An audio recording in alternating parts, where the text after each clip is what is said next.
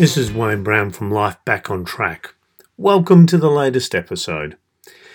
In this episode, I'm responding to a question that I was sent by someone who wanted to remain anonymous, which is absolutely fine because sometimes we don't want to identify ourselves for risk of exacerbating situations. So I totally get that.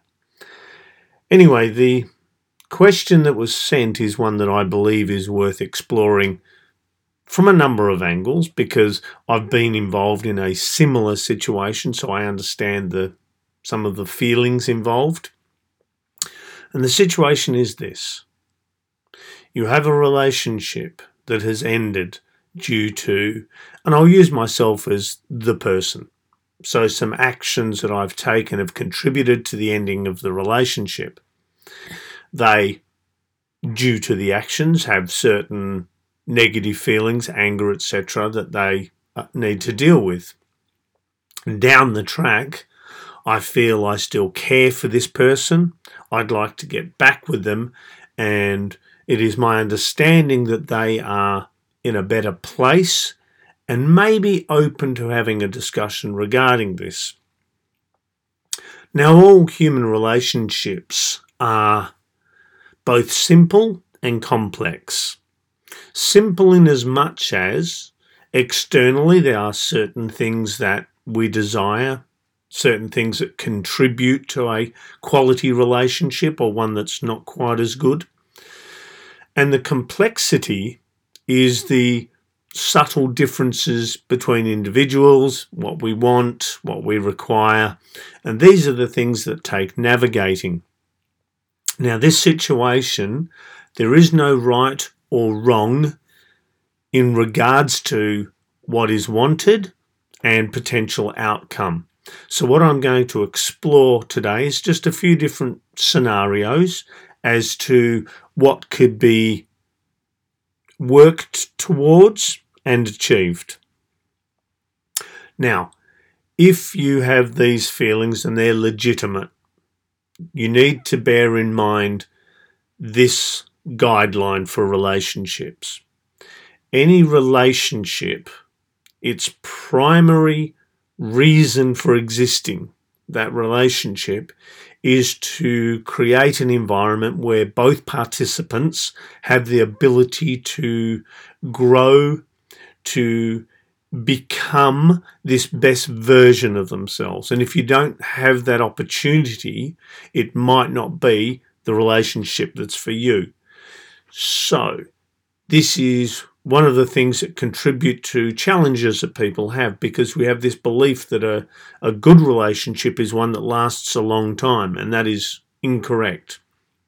Because you can have a very toxic relationship go for 50 years, but it's not a successful relationship. And you can have a relationship that only lasts for a short period of time, but it catapults both the participants to becoming this best version of themselves. And in that regard, that's a very successful relationship.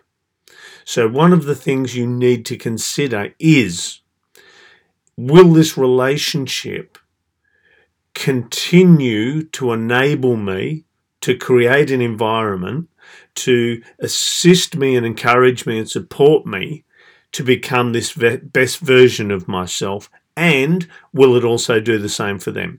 And if it does, well, then it's certainly worth trying for.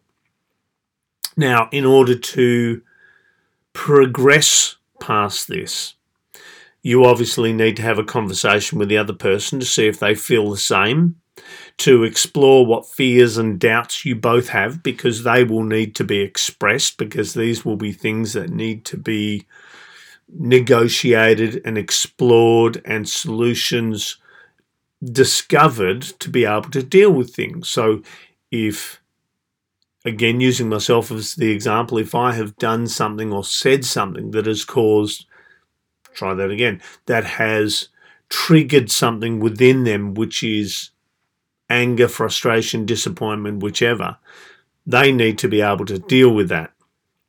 And if I give them that opportunity to be able to voice that, to be able to have it heard, and for myself to accept my responsibility for any of that. So this isn't blame, this is responsibility. It's a big difference.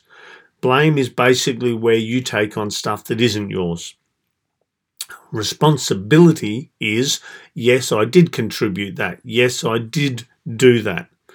What can I do to resolve that, to avoid doing that next time?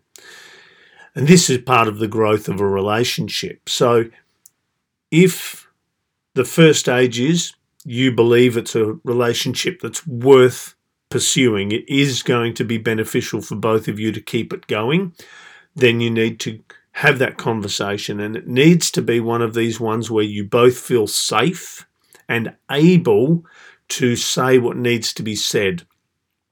So one thing you could use is, and I've used this before and I've had clients use it, it's a thing called a wiffle stick. Now, a wiffle stick can literally be anything. Some people like to get an actual stick and put feathers on it and make it look pretty. Some people just use an object. You can use literally anything. Pick up a pen, that's your wiffle stick.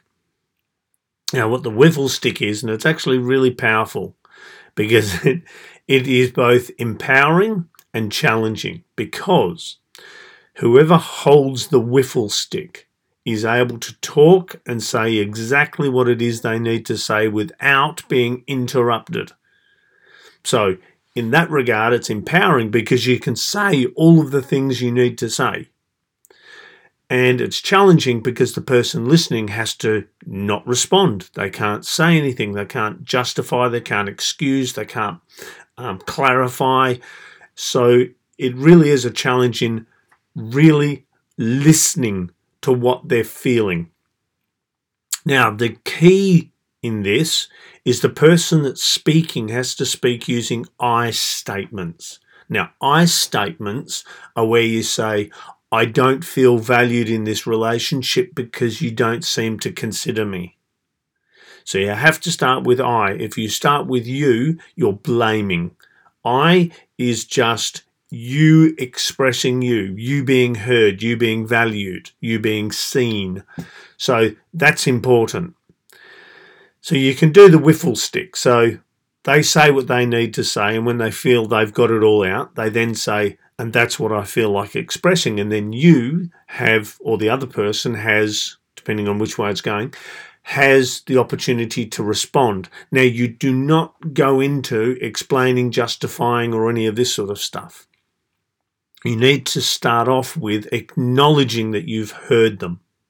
So I use the wiffle stick and I say, oh, I feel this and I feel that and I don't think this and blah, blah, blah. And then I say, that's what I feel like expressing. And the other person picks it up and says something along the lines of, oh, I never realized you felt that way. It would appear we have some work to do.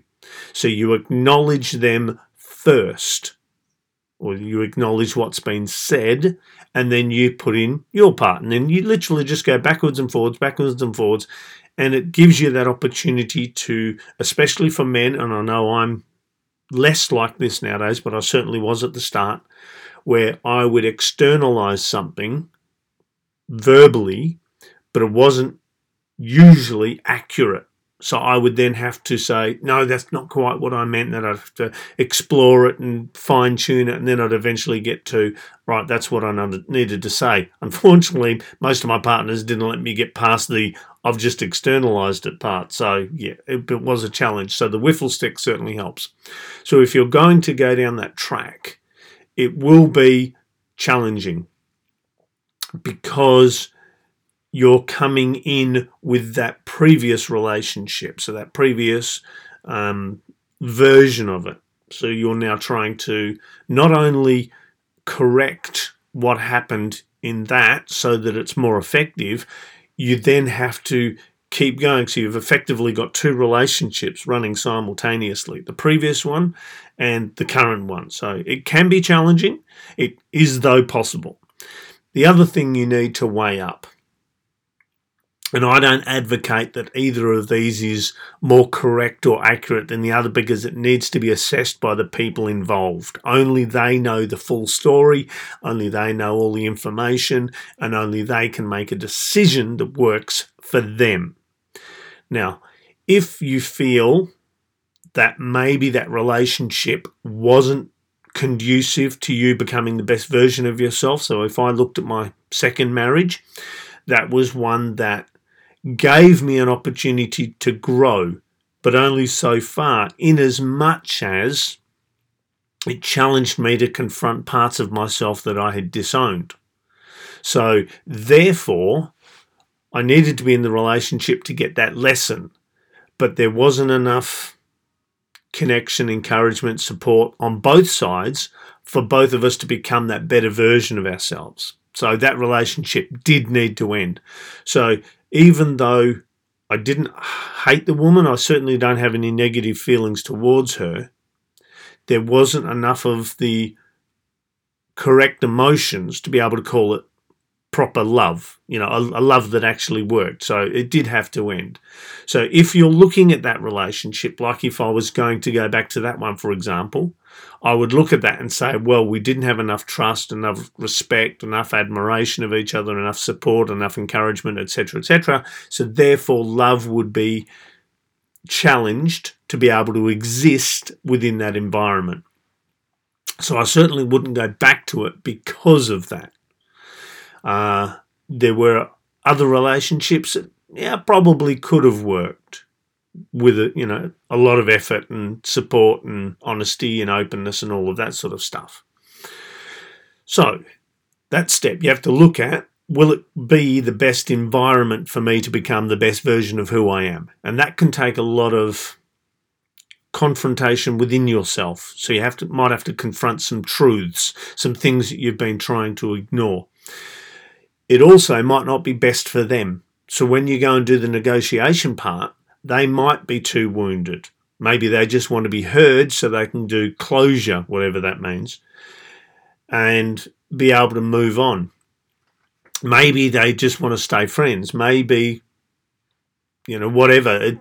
What they require needs to be heard, and it might not align with what you want. So you have to be aware of that one as well.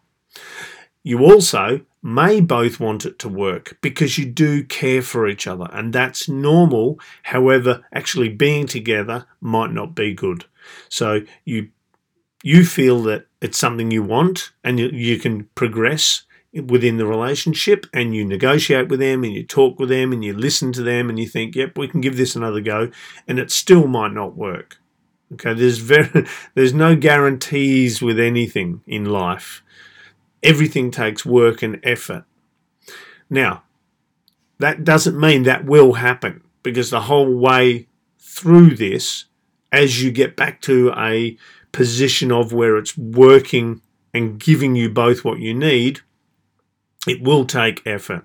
And along the way, you might find it's the right path and you might find it's not. So there's lots of... I don't know if you've ever read these. As a child, I read a book called Choose Your Own Adventures. I had quite a number of them. So you start off and it's a story, and you go along and you're faced with a choice.